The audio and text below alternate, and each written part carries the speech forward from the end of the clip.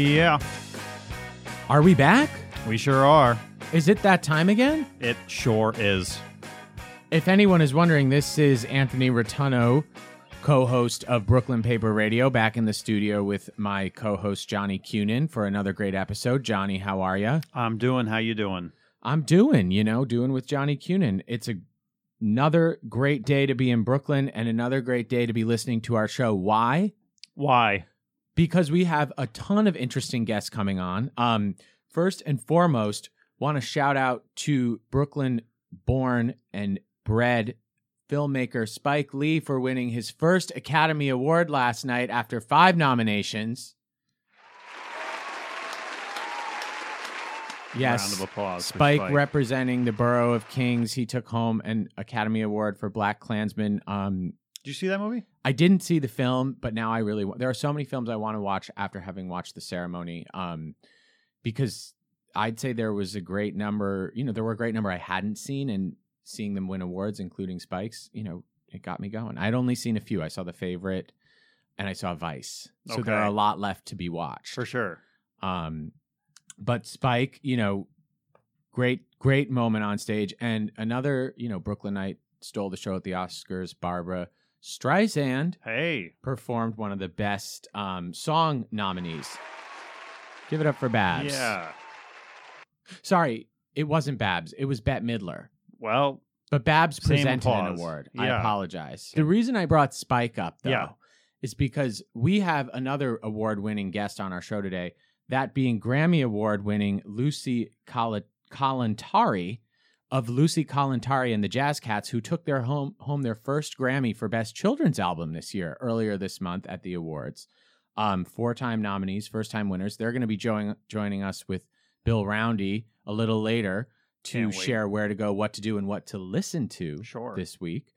But before that, Johnny, we got to get to some news. We do. But even before that, much before that, more importantly, we have to thank our sponsor. Yes. Brookdale University Hospital Medical Center. Tony, they are the leader in healthcare in East Brooklyn and part of the One Brooklyn Health System that includes Interfaith and Kingsbrook Jewish Medical Center. Tony, it is still Heart Health Month. It's still February. That's right. A couple more days.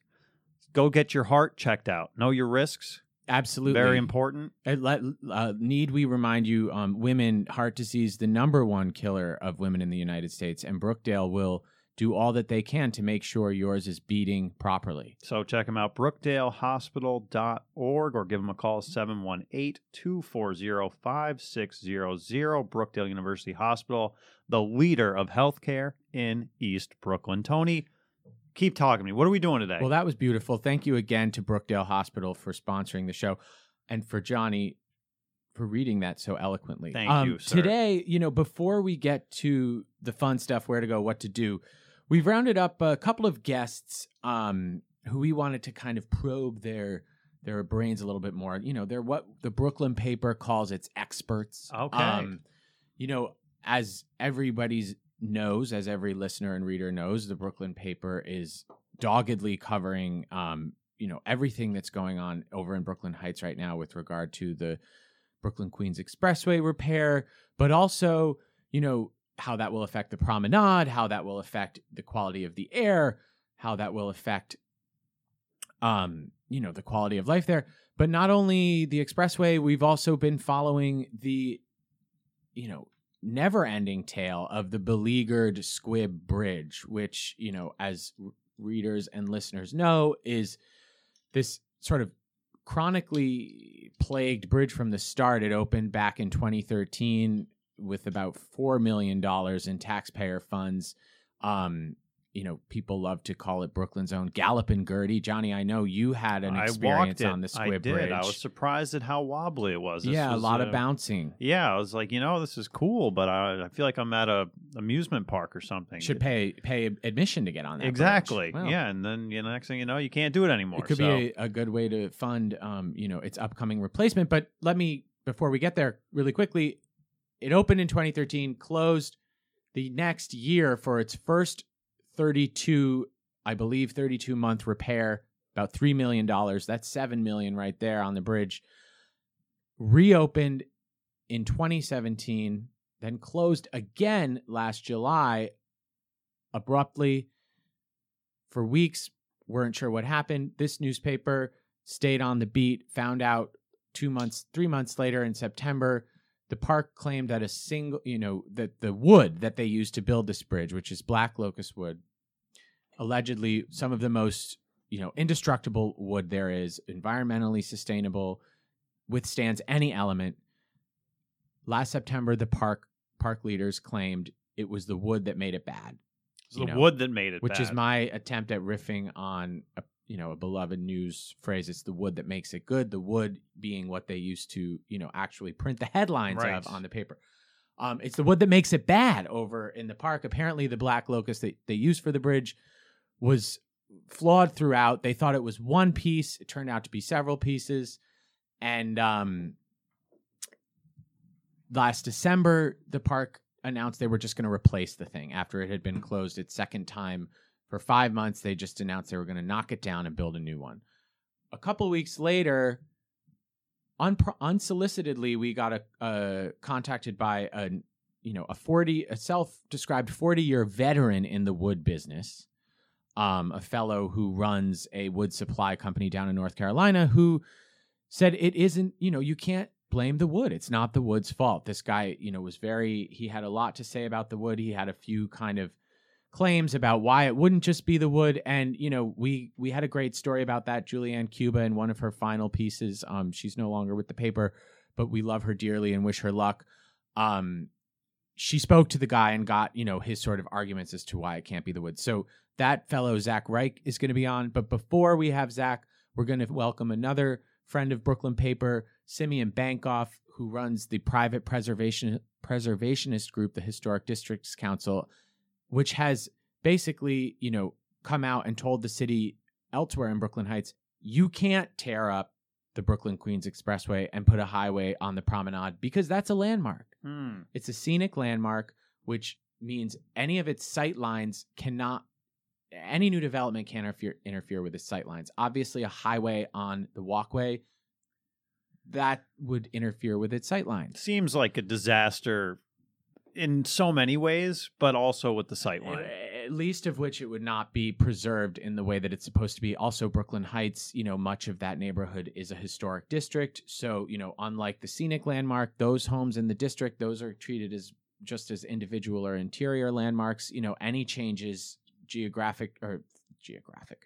visible changes, to the built structures in that district need to be approved by the city. Now, of course, the city is doing is leading the construction on the BQE. So, the city, it could be argued, can change its own rules. Sure. But Simeon and locals are kind of trying to hold the city accountable there and, pushing them to acknowledge these decrees, these landmarking statuses they made decades ago, before they jump off with this plan. And we wanted to have Simeon on the show to kind of talk to us more about where that effort lies, if he thinks that's a credible argument, if he thinks the city is just going to change its, work around its own measures to get its job done. Right. But obviously, opposition to the city's plans for the BQE repair hasn't really grown any quieter since they were announced last September. If anything, the turmoil still bubbling and brewing. There's now a third plan out there. I know you've got your fourth plan. The plan, which we're going to tell another day. Yeah. The architect behind the third plan on the show, Mark Wooter, so he can look into your fourth plan and sign off on and it. Then, really, save the day. But first, I'll play. Okay, let's try to get Simeon on the phone and talk about what we might lose if any of these plans come to fruition. It's always a bit of a gamble getting on this phone, but hello, this is Simeon.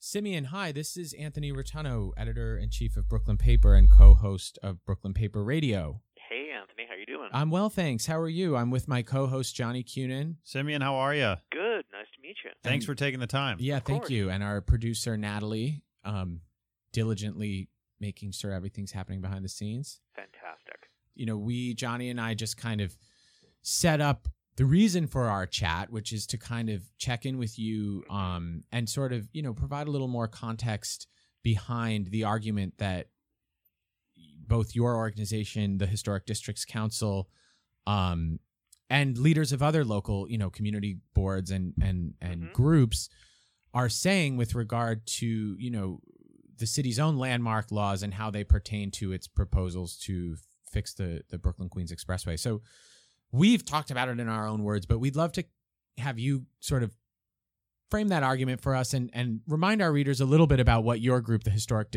Districts Council, does, here in not just Brooklyn, but in New York City. Sure, happy to do so.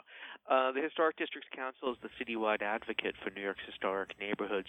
We came into existence in 1970 as a coalition of neighborhood groups who either represented historic districts or want to be historic districts back in the early days of the Landmarks Law. And since then, we have really kind of grown to be the foremost citywide advocate that really comes from communities for historic preservation in general. We are the only citywide group that actually reviews every single public proposal that affects a recognized historic building, a landmark, and comments on them when necessary at the Landmarks Commission. That's about 500 proposals a year that we review, and we testify on probably about half of them. We work with neighborhoods like Brooklyn Heights, which is New York City's first historic district, and neighborhood groups like the Brooklyn Heights Association, which is a very old civic organization, to groups like Preserving East New York, which is trying to forward preservation goals in East New York, which is not a historic district. It only has actually one landmark building, and Preserving East New York was only formed 3 years ago. So we run the gamut. Sure. We work in all 5 boroughs, and our primary constituency is about 500 or so community-based, almost entirely volunteer groups. Wow. Well, that's a huge footprint for, a community-based organization, and 500, applications a year for you guys to review. It's almost 2 a day. Yeah, that's counting weekends. Well, Simeon, obviously, you're all over the place, but you brought it up yourself. Brooklyn Heights, the city's first historic district, America's first suburb. Right now, your efforts, while you're focusing them citywide, they seem to have concentrated here over this, this promenade or this expressway repair plan. And, a lot of people have come out for reasons why not to do it.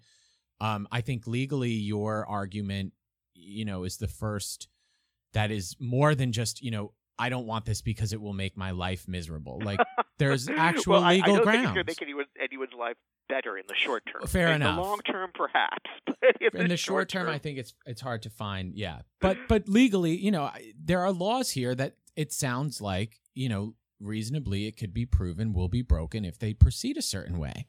That is our deep concern at this point. I think it's very important when you're talking about legal issues to say that regardless of what has been reported in some papers, there's no legal challenge because there's no plan that has been decided upon yet. Right. The time is not ripe for a legal challenge. However, the Brooklyn Heights Promenade is let's go through the designations which it has, which is going on a local level. It is part of the Brooklyn Heights Historic District. Right. It was included in 1965 1966 as part of the Brooklyn Heights Historic District, deliberately as something that should be protected and considered as a significant feature of the area.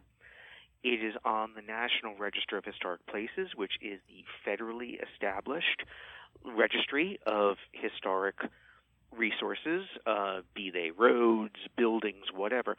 And the primary purpose of the federal designation as opposed to the local designation is that the federal designation is to really mitigate and guard against negative government action against properties. Because the federal, sorry to interrupt, but the federal designation doesn't come with any stipulations as far as approval for development on or around the designation site, correct?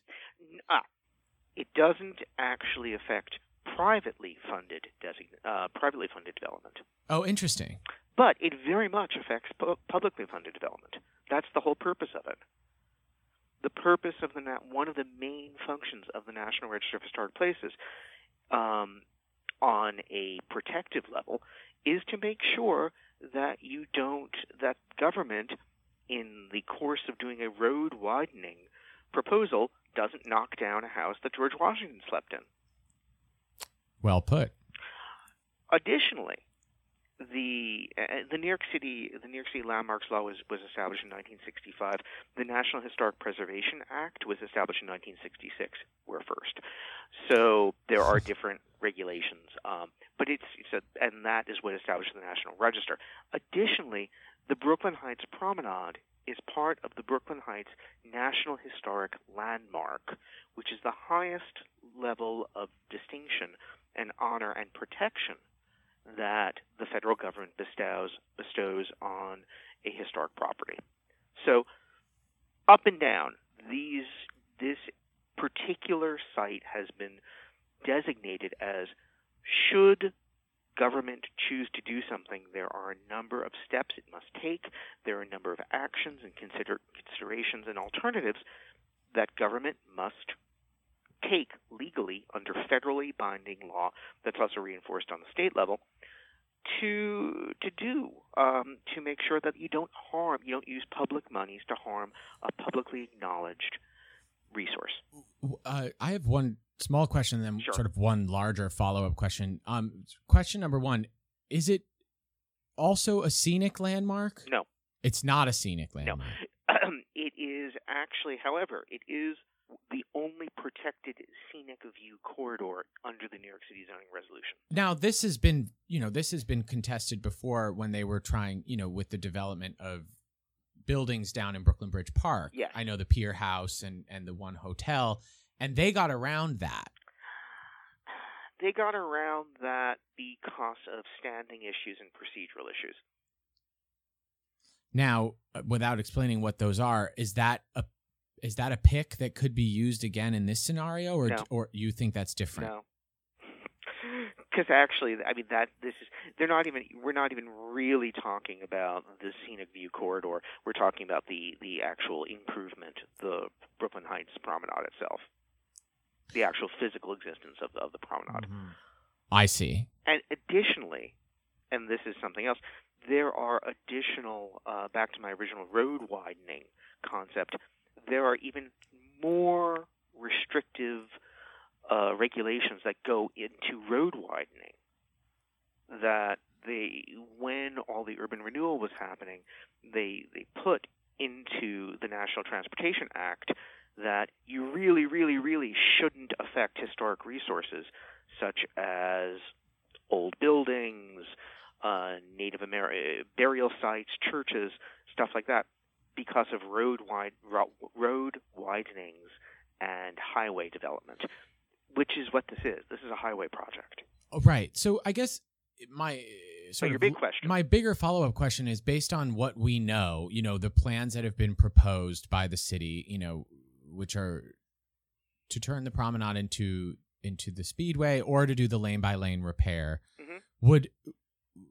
Would option one be the only option that sort of violates these protection designations? Would the lane by lane repair still imperil, the landmarked and otherwise federally recognized? I know part of this is what determines the process to review these things. Right. So in either case, there are certain levels of review that need to happen, including, discussion of alternatives, discussion of impact, and whatnot. Not being a structural engineer, my best guess would be that the impact of the lane-by-lane repair would be far less than the turning into a speedway. I mean, it obviously is. Of course, yeah. I mean, it wouldn't. Structurally, I don't think that it calls for changing, the nature of what the promenade is. So in that sense, that could be what is referred to as a minimal impact scenario, which is what you're looking for when you're looking into environmental mitigation. Now, did you get the sense? I mean, you're on the ground. You're working in the communities or the community, I should say, that this is directly going to affect. Did you get the sense that the city, it obviously took time to put these plans together. One would hope it didn't, they didn't just come to the decision after a 12-hour brainstorm. Was there legwork ahead of time, that indicated they were taking these designations into effect when they put this plan together? Or do you think that this is something that, based on the trajectory of the past several months, that they are now just like, okay, now we'll address this because it's come up sort of thing? The city was fully aware, and the state is fully aware of all these designations. They have expert people who work on this all day long. And I can't really see into their hearts and minds. It has been a reasonably opaque process. Okay.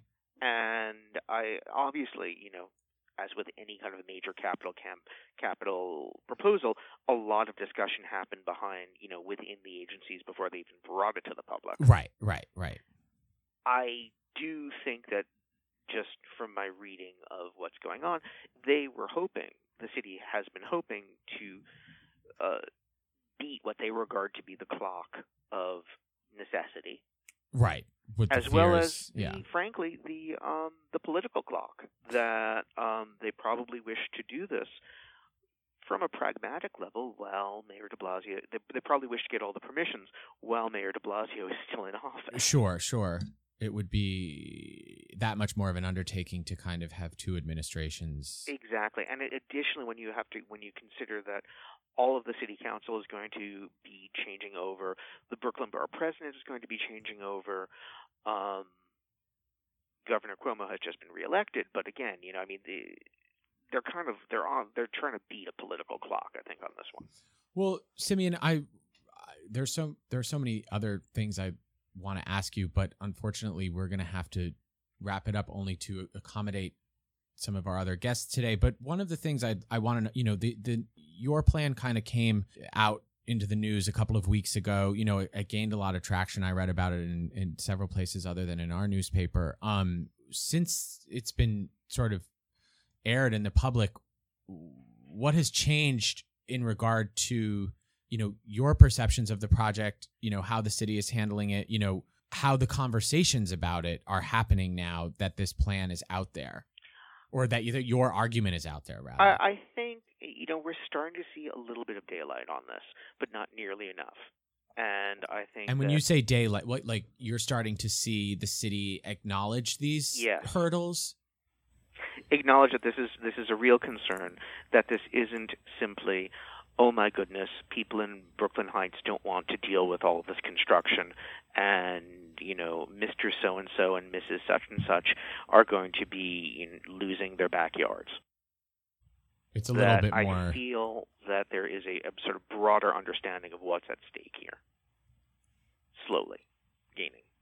Who ultimately would be the enforcer of these? Would it be city versus city if it were to come down to some sort of litigation or some sort of invocation of these protections? Would it be city versus feds? It becomes an interesting question of who is the lead agency, and is it a state lead agency, or is the state giving the city the nose on being the lead agency?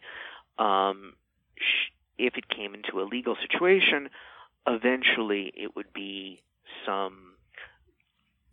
the plaintiffs would be some combination of private individuals and hopefully our elected officials in the legislature against some sort of public agency. All right, last question. Going to put you on the hot seat. It's clear you deal with preservation on all levels: local, state, federal. Mm-hmm. Of the three administrations in place now, who has the most sympathetic ear to an argument like this? It's very hard to say. I would not say it'd be the federals. Okay. But where would your organization turn, to get the most traction if they pick option one? What we would hope to do, and we're working very strongly in coalition with the Brooklyn Heights Association, with A Better Way, with our colleagues at the Landmarks Conservancy, all of whom have been very, very, and the Dumbo Neighborhood Alliance, the Vinegar Hill Society, all of whom are being very strong on this because it affects several historic neighborhoods, as well as having terrible precedent for how we treat our historic properties. I think that what we're hoping to do is gain allies in our elected officials who can then bring it to their partners in government and convince eventually the agencies that they need to rethink their plan. Could this be the next Penn Station? I dislike going back to that well, but this has the opportunity for having profound implications for how landmarks are treated in New York. How are you supposed to tell somebody that they need to reconstruct their stoop when the city is destroying a major national landmark with public money? Well, we're going to let that question linger in the air. Simeon Bankoff, thank you so much for joining us today and for, giving us a little more context and some updates on, what you're seeing over in Brooklyn Heights with regard to this BQE project, which is only going to get hairier as the days go ahead. Thanks so much for calling in. Yeah, thank you. Likewise, and I'm sure we'll chat again soon. Okay. Bye. Thanks, Simeon. On your way Listeners, out. that was Simeon Bankoff, the executive director of the Historic Districts Council, which is a private preservation group that works citywide, to advocate on landmarking efforts, to review landmarking efforts, as he said. Seriously, it could be the next Penn. Let's not forget all of the reason, all the city agencies that Simeon spoke about with regard to landmarking came into existence after developers tore down and rebuilt Penn Station, and that was that was in the 60s. So, we're getting to a point in time where I think, the physical effects of that, people forget. People forget the emotion of that time. People forget the argument, and it sounds like the promenade, his words, not mine. How are you going to tell someone to fix their stoop if you're going to tear down a federally recognized walkway? Well, I'm just shocked that it's even gotten this far because the whole idea to me sounds insane. On so many levels, it's such a terrible idea. The fact that we're even here, still going, I think it's the type of thing where somebody says, "Oh, why don't we turn the promenade into a highway?" And people are like, "Yeah, it's an interesting idea. It's not the one we're going to choose. So, what other ideas do you have?" And at some point, we'll get into mine. Not today. I think you're. Not to tease your idea too much, but there are a lot of people support your idea. This is a big idea, Johnny. This is a big idea. But it's not meant for the show because, as I always do, I let the interview go a little long, and we've got Zach Reich that we've got to dial in. But I just want to say his interview and Simeon's interview are both brought to you by Brookdale University Hospital and Medical Center, the leader in healthcare in East Brooklyn and a part of One Brooklyn Health System that includes Interfaith and Kingsbrook Jewish Medical Center. Tony, I told you this before. It is still Heart Month. 3 more days? We're still in February. It's the 25th. Yeah, so get your heart checked. Not just women, men, everybody. You only have one heart. That's right. And loving your heart means knowing your risks. So get in touch with their division of cardiology. They got physicians and a team of highly skilled nurses and technicians, full range of diagnostic testing. They will figure out what's up with your heart, and they'll tell it to you in a language that you will understand. Get online and sign up for an appointment at brookdalehospital.org or give them a call, 718-240-5600.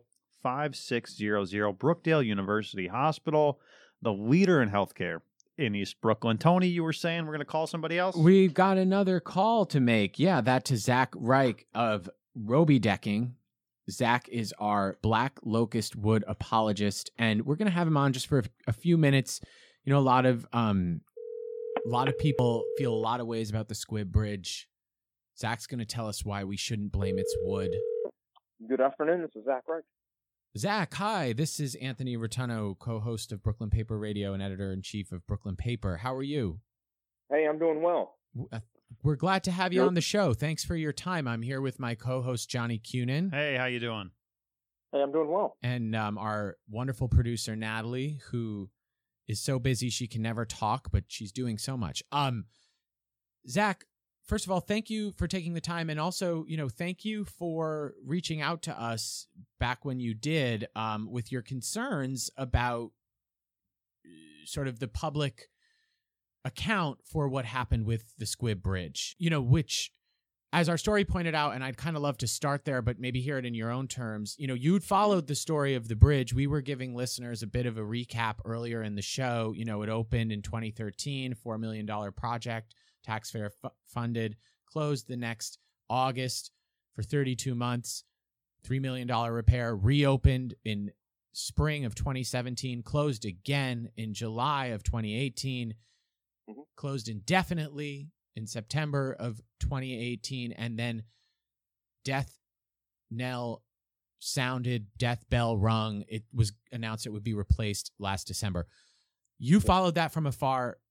Tell us in your own words when you started to wonder maybe there was more to the story than what was being told.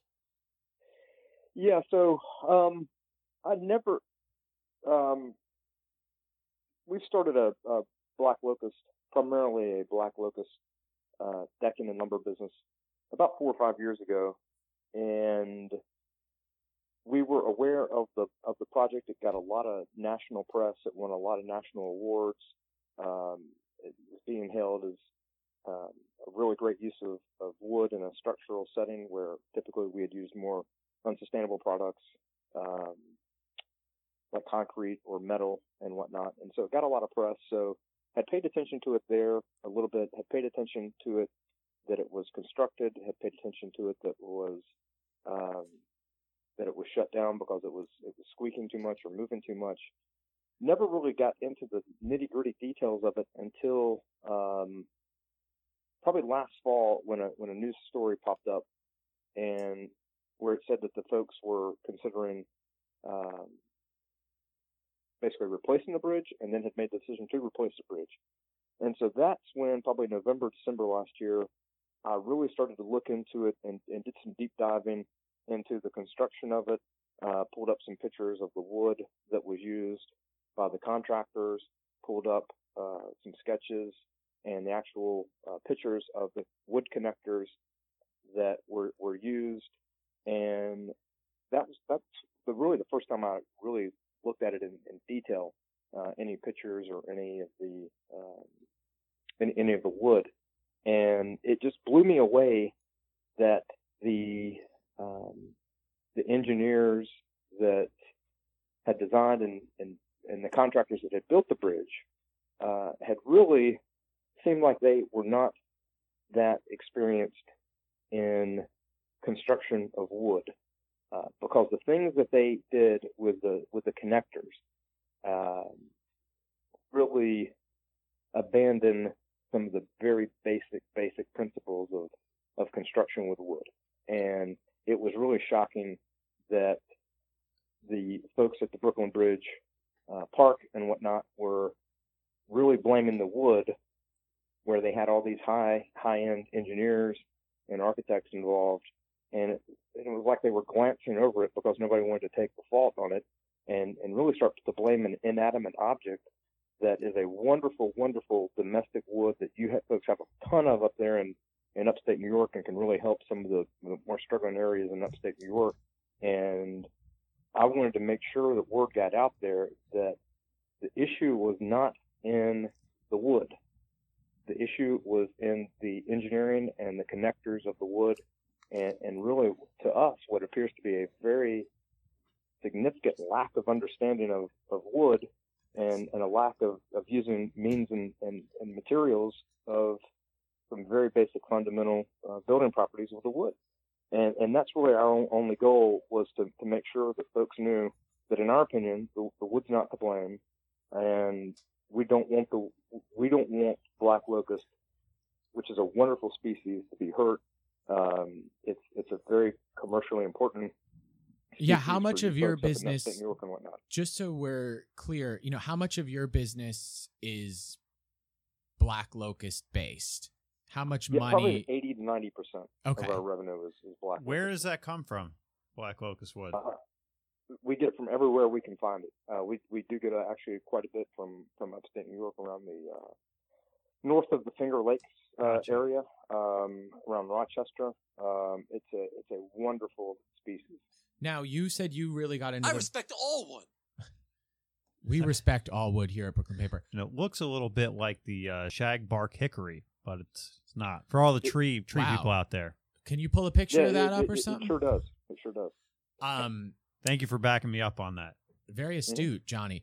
So, and listeners, if you haven't read our story, which Zach was quoted in, he has, his firm, Roby Decking, has, it had no play in the Squid Bridge project, but it did use Black Locust to construct the roof on the Brooklyn Children's Museum, which is still intact.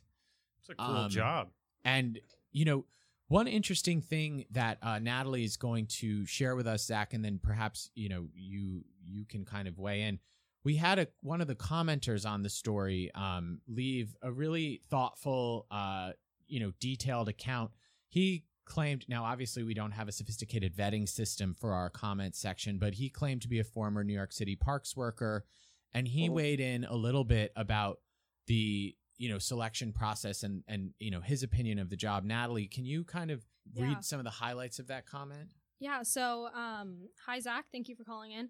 Hey, So I'm going to read some highlights from this comment. Well, first off, he tells that he is he worked for the New York City Parks for 20 years. And he reaffirms that you're correct in stating the wood is not completely to blame. But he goes on further to kind of discuss, as you did, the history of black locust being used in the United States. But specifically, he said that the wood has been known to last 90 years in ground contact without treatment and can still be rock solid. And then further, one of the things that I highlighted as really interesting is he said, I'm curious to know what they consider a higher than expected moisture level. And I was wondering if you could share some thoughts on that. Yeah, well, first off, I'm from the South, and one of the sayings that we have in the South in the Appalachian Mountains is a black locust fence post lasts 2 years longer in the ground than a rock does. So that kind of gives you, and ironically, we did replace some of the posts at Jamestown Plantation last year, and we think that those posts may have actually been the original posts that those houses were constructed on. We haven't done any age dating of them or anything, but they lasted well over 100 years in that application. So, yeah, I mean, that kind of concerned me as well. The crazy thing content is also the comment from that. When I read things about it from the park and whatnot, where they questioned the moisture content of the wood, and that poster posted the same thing. But the I park, think one of the sorry, go ahead. I was just gonna say, in the same breath, the park questioned it. Then they also, said we've been told you could stick it in Nevada water for 100 years and nothing would happen. So they seemed to be dubious of that claim as well, which is just, again, strange to me. Well, one of the key things that folks have to understand is if you completely submerge pretty much any wood in water, it basically mummifies it, and it prevents it from getting oxygen into and out of the wood, and really petrifies the wood. I mean, there was recently about 8 years ago, something like that, when one of the hurricanes came through and I don't want to get too far off track here, came through off the coast of Alabama, where it unsettled a cypress forest that they originally thought was about 10,000 years old, dating back to the last ice age. They actually did some testing of it, and the wood actually, because it was petrified underneath the ocean, was actually 40,000 years old, and dates back to the second to last ice age, 40,000 years ago. So when you completely submerge wood into water, you don't allow oxygen into and out of that wood. You also don't allow sunlight to get into and out of that wood. One of the problems with the design, with the connectors that they had, and it's just mind-boggling that the folks would utilize these connectors that basically encapsulate the ends of the wood around these metal caps that they put in. So what happens is wood, when it's not submerged in water, when it's just sitting outside or anything like that, it loses most of its moisture out of the ends of the wood.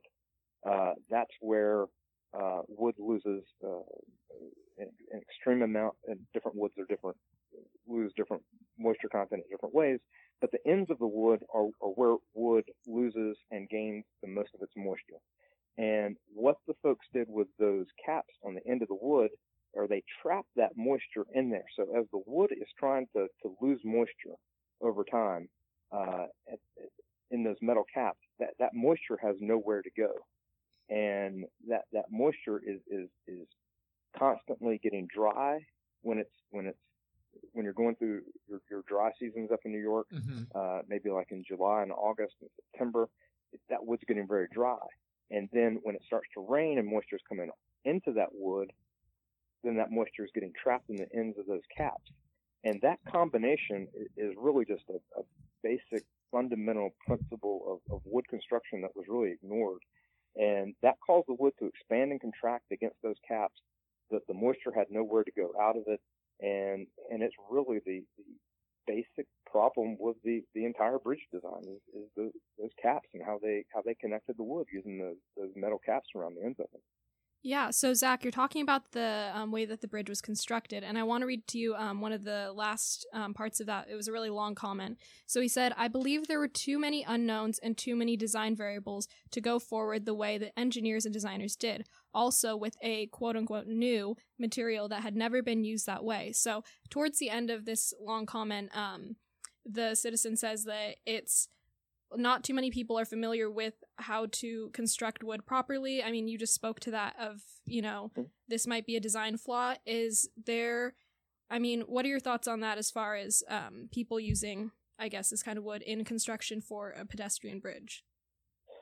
Well, I'm not an engineer, and I'm not a mechanical engineer that can speak to the actual engineering properties of how bridges are designed. Right. I can really only speak to the wood. Right. But, this would normally make a good bridge substance.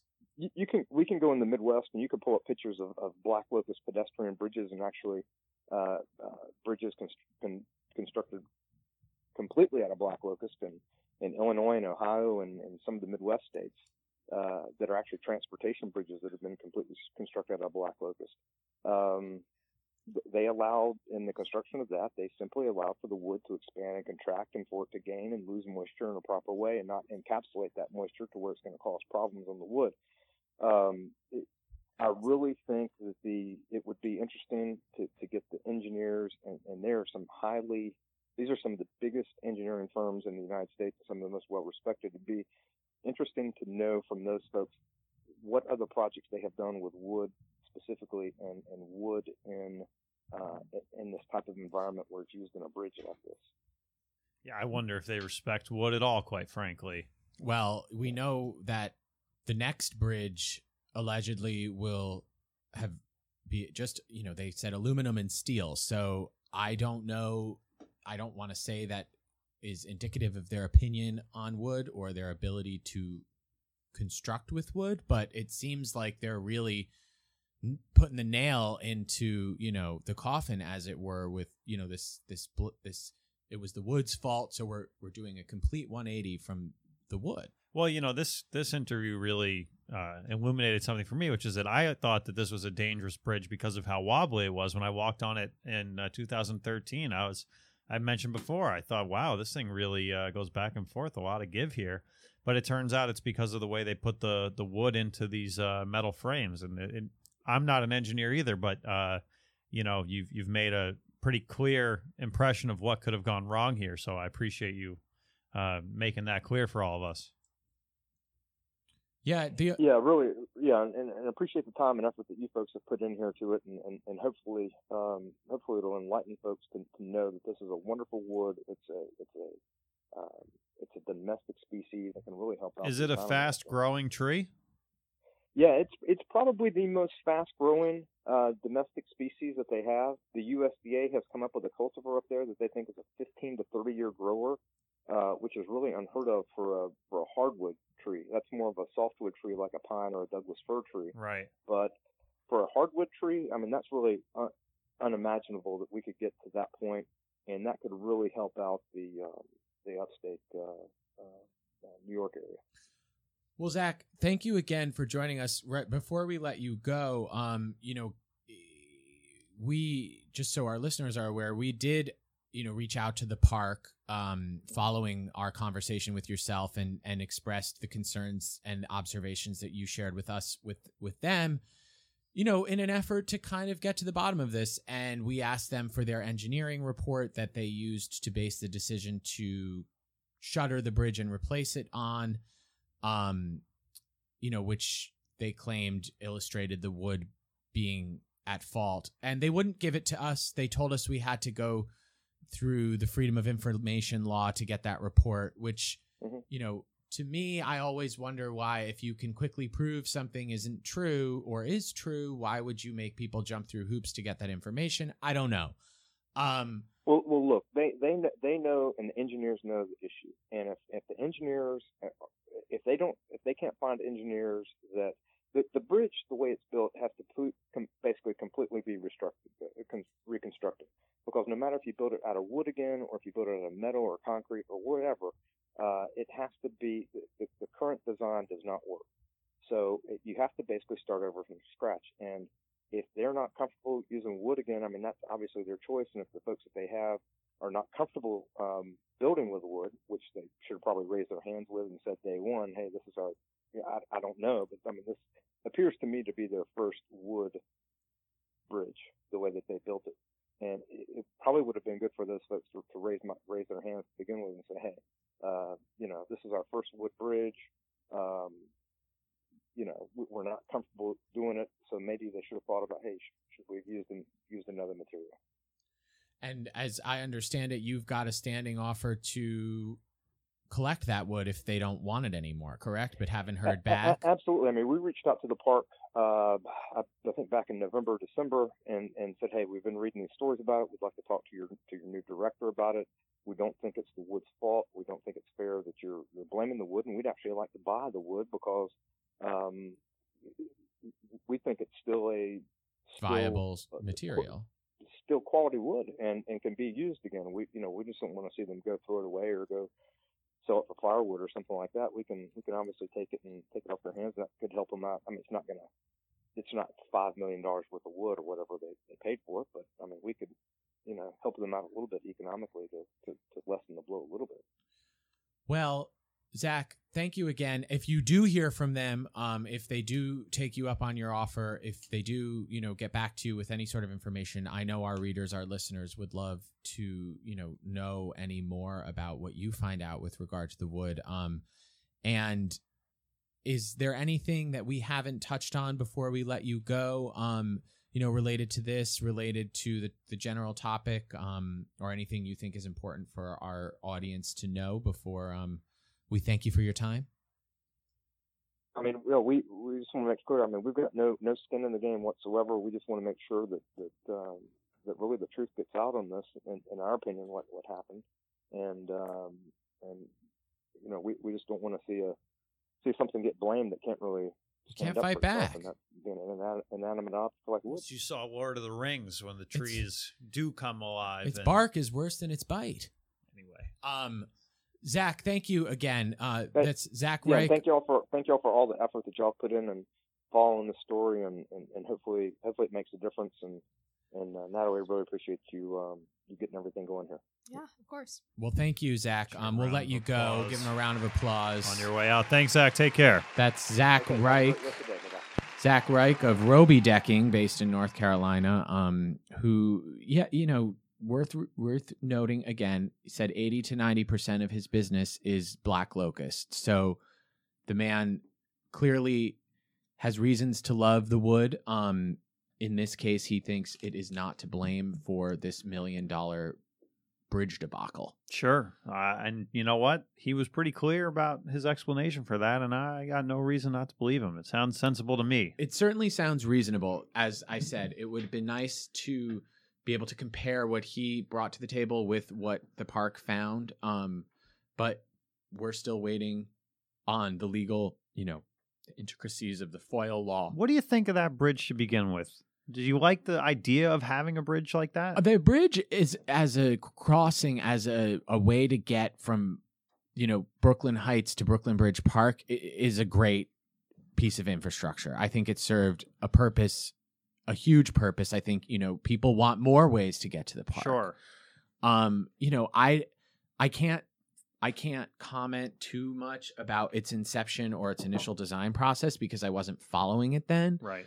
But it's just unfortunate that a resource that is really, was a really great idea and is really needed by the community. It's unfortunate that it's become such a boondoggle because people have only been I believe, and I'm not a mathematician, Johnny, but all right. I believe that the bridge was out of service for longer than it was in service since it debuted. No question. It's kind of frustrating because it is a much needed piece of infrastructure. A lot of money gone into that thing too.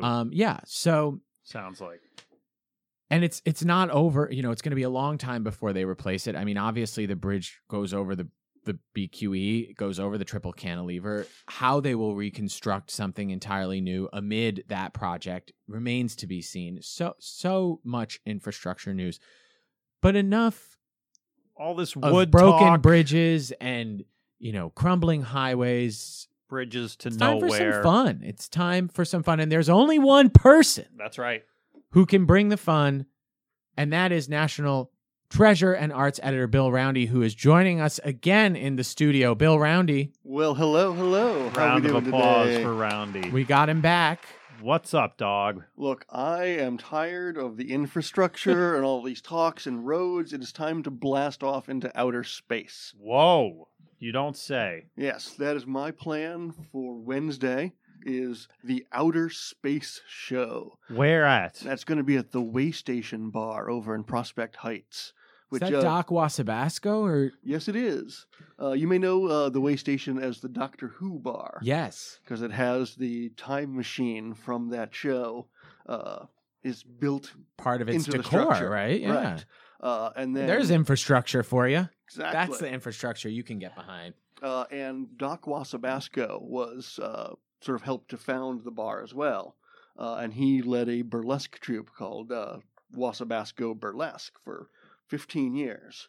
And now he's working on an online YouTube show called Outer Space with Doc Wasabasco. That's basically a talk show that is set on a spaceship. And it's very silly. It is a go-go powered spaceship. Oh. It has segments every week with I'm getting like with clone care. Austin Powers, Dr. Evil. It's a very vibe. sort of 1960s groovy vibe. Okay. And so they're actually launching the show this Wednesday at the Way Station. So there will be go-go dancers and there will be space dating. What time is this happening?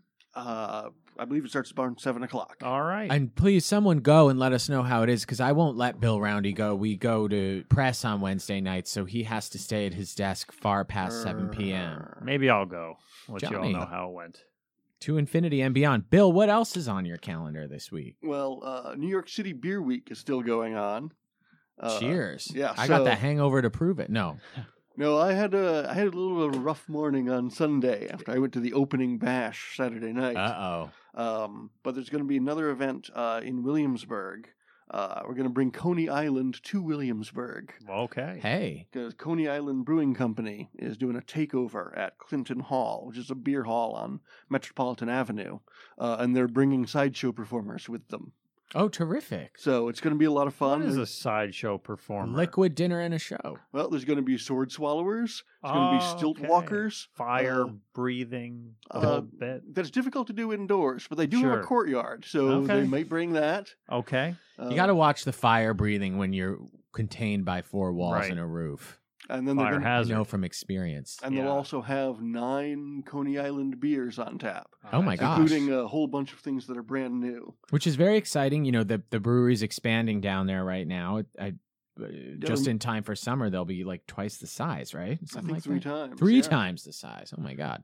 So I'm excited to check that out. Yeah, it's a good way to get your Coney Island fix while they're, mid expansion. And I got a little advanced taste on Saturday, so if you go to that, I recommend trying the Chocolate Rhizone. It's sort of it's not actually chocolatey. It's just Guinness-y type of. It was a thick? very sort of spicy rye beer. Oh, So very, very dark and sounds very malty. Yeah, that sounds very unique to say the least. That can't be all. Oh no, there's plenty. That's only got us up to Thursday. Oh my gosh. So on Saturday, there's a pretty good circus show if you want to bring the kids out.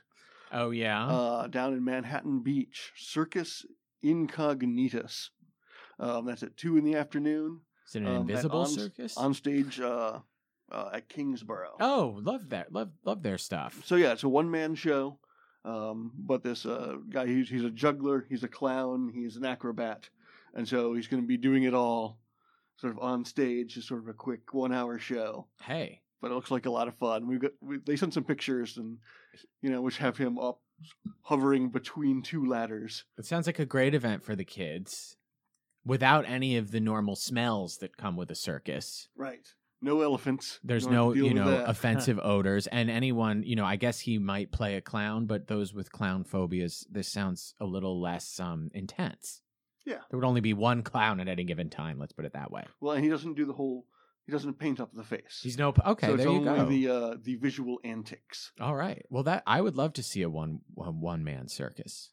And then that night, of course, it is Target First Saturday over at the Brooklyn Museum.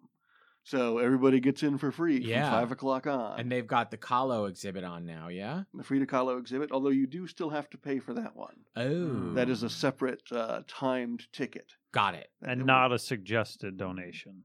Frida, not free. Correct. Okay. All right. Yeah, nice one. Frida, not free.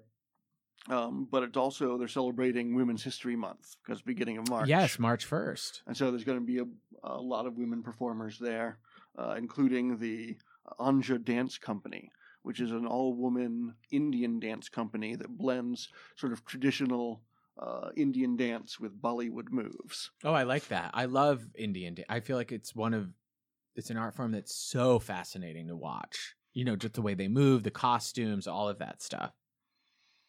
And then, of course, then it just turns into a dance party. Everybody no dance now. Bollywood, yes, but all the rest too. Right. That sounds terrific. So that's at Brooklyn Museum on Saturday night.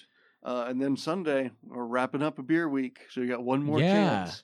So down at the it's Randolph, right? Randolph Beer in Dumbo. Every brewer in the city has sort of made up a special beer for New York City Beer Week, and you can sample them all.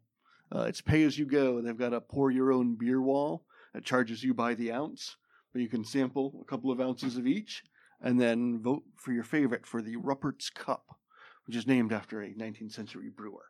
All right. Well, I got to add two things for the agenda this week. Yeah, and then we have, we're closing out our show with our third interview. That's right. So before we go to that, Wednesday night, Brooklyn Nets play the Washington Wizards, and Friday they play the Charlotte Hornets, no longer the Bobcats. So two home games this week, nice. And Nets have an opportunity to get a 3-game win streak if they can win both of those, and so hopefully they do. The hometown team. I love a streak. Three's a trend. Yeah, and I wanted to change the name of the Nets from the Brooklyn Paper Radio Show, but now the Nets are really gaining traction. It might be harder. When they were really bad, I felt like we might be able to change their name. Now it's going to be a bit They're going to harder. hold on to the Nets. Well, Probably. the brand. Yeah. Let's see how they fare in this 3-game There you go. streak. There you go. Before we call the trade. Really quickly, so we've got a lot to do. Before we go, we still have to give our listeners something to listen to other than our beautiful voices. And that is some words from Lucy Kalantari, whose outfit Lucy Kalantari and the Jazz Cats, her local band, took home its first Grammy Award this year for Best Children's Album. Four-time nominees. And since Bill knows everything to do and where to go here, we're keeping him around to help navigate our conversation with this award-winning artist. Bill, have you listened to any of their tunes yet? Oh, yes, I have. Yeah. How would you describe them? Oh, Lucy, is this you? This is Lucy. Who is this? Lucy, hi. This is Tony Rotuno, editor-in-chief of Brooklyn Paper and co-host of Brooklyn Paper Radio. I'm here with my co-host Johnny Cunin. Hey, how you doing? Hello, Tony and Johnny. How's it all going? It's going well. Better now that we have you. We also have our arts editor, Bill Roundy, in studio with us. Hello, hello. Hey, Bill. How's it going? Things are good. We're glad to have you on. Yeah, we're thrilled to have you. Congratulations on your recent thank Grammy you. win. That's huge. That must have been, an undescribable moment. 4 nominations, but your first win, yeah? Yeah. Very cool. Very excited. What briefly, were you expecting the win? What was that moment like? Can you describe that indescribable moment? No, because then it's not. Then it'll be describable. Then I'd have to edit everything I just said. I could try though. Try. It was really unbelievable. It was incredible. You could prepare yourself as much as possible for any outcome like this. Just sort of your mind. And that's what I tried to do. I was just like, regardless of what the outcome is, it's an honor to be nominated. It's an honor to just be up there with all these really great artists. And actually, 4 of us were from the New York area, 4 of the nominees. Oh, wow. So it was like extra Stacked partying. category, It's like really celebratory. And so of course I had my son with me. He's 6 years old. So there was a lot of lessons in there. It's just like, look, whatever happens, whether we win or lose, this is awesome. And so and you won. We won. We're like, ah. So I let out a nice good scream from the belly because that's what you do. And then that was really cool. Later on, my son told me that he felt a little nervous holding on to the trophy up there on stage, but he was great. How heavy are those?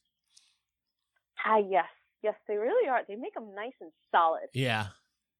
It's a nice weighty. Well, it should be. It's a huge honor.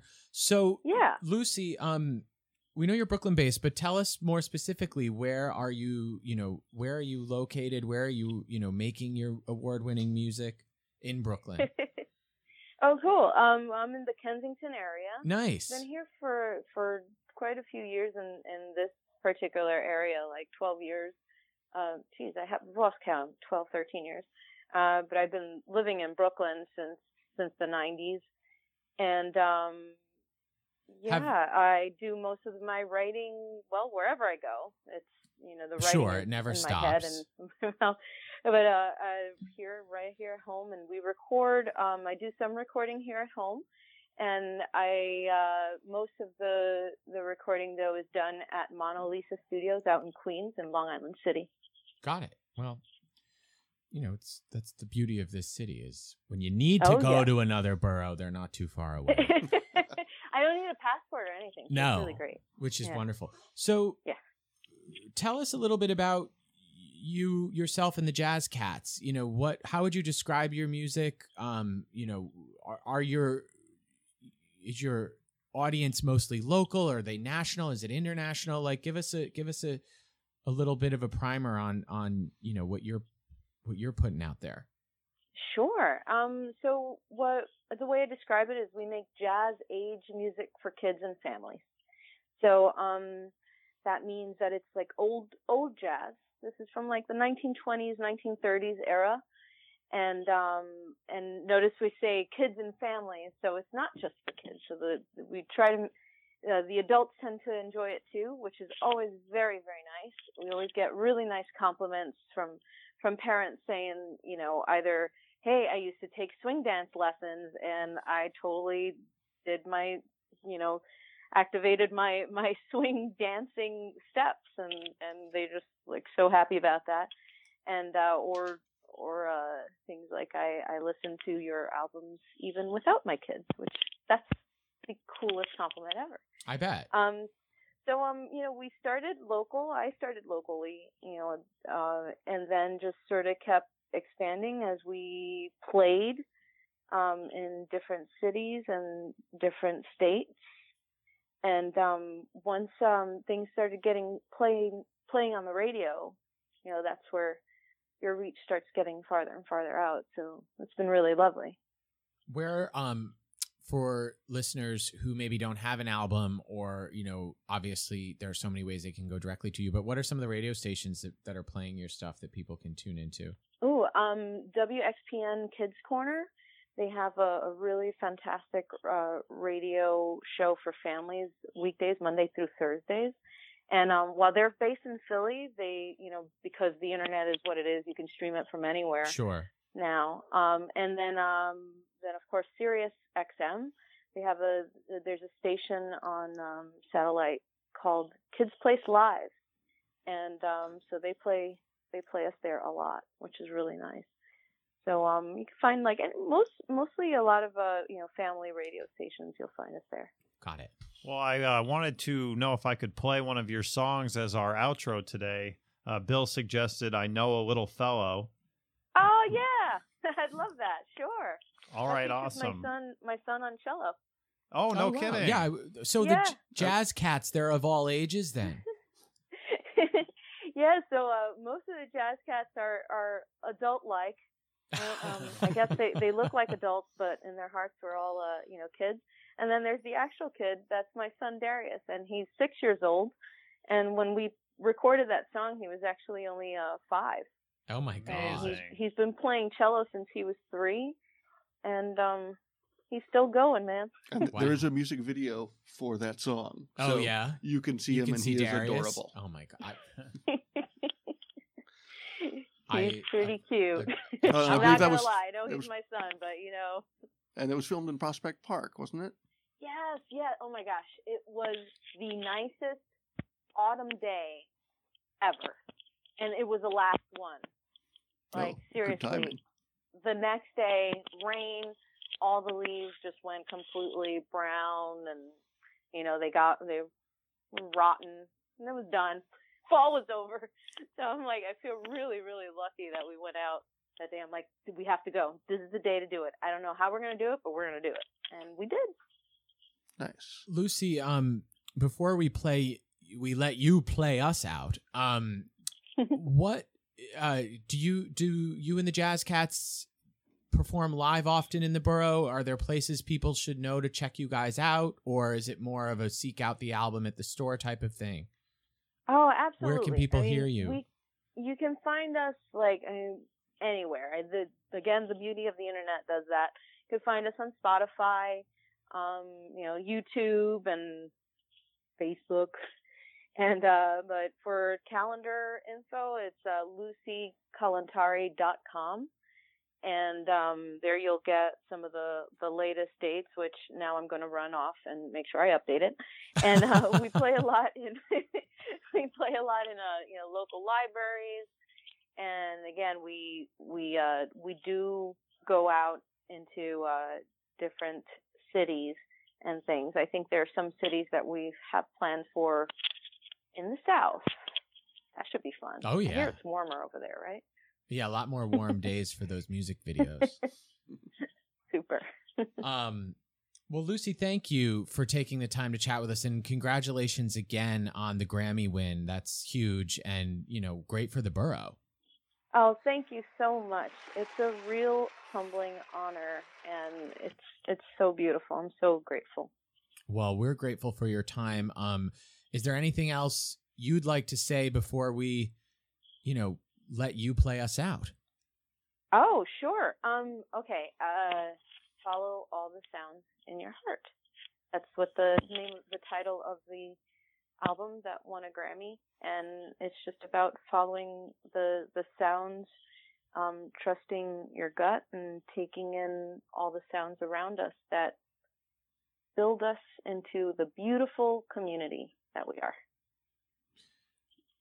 I'm not even going to say anything. Folks, that was Lucy Kalantari of Lucy Kalantari and the Jazz Cats Grammy Award-winning album for Best Children's Album this year. Guys, another great show. Yeah. No, Lucy, thank you for joining us. Yeah, thank you, Oh, Lucy. you're so welcome. Thank Keep you so playing much your for music. having me. Yeah, our pleasure. Cheers. Bye. Bye-bye. As you were saying. So, I think that's it. I think we've done it again. I'd like to thank the two of you for joining me here. The thanks returned. You're welcome. Bill, I don't know how we do it without you every week. I'd like to thank Brookdale Hospital. Of course. Thank you, our amazing sponsors. Please get your heart checked out. Check them out, brookdalehospital.org, I want to say. and I am right. And Brookdale call them up, Hospital.org. 718. That's right, .org, 718-240-5600. Get your heart checked and keep living a healthy, happy life. Yeah, and thanks to our guests, Simeon Bankoff, Zach Reich, and Lucy Kalantari, who, without further ado, Gonna play us out. see you next week, Brooklyn. Peace out, Brooklyn.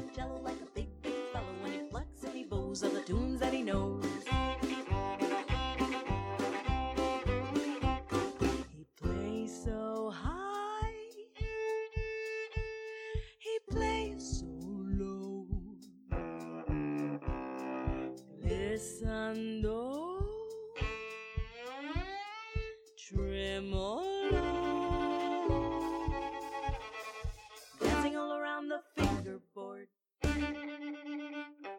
I know a little fellow when he plays a little cello. He plays that cello like a big, big fellow. When he plucks and he bows all the tunes that he knows.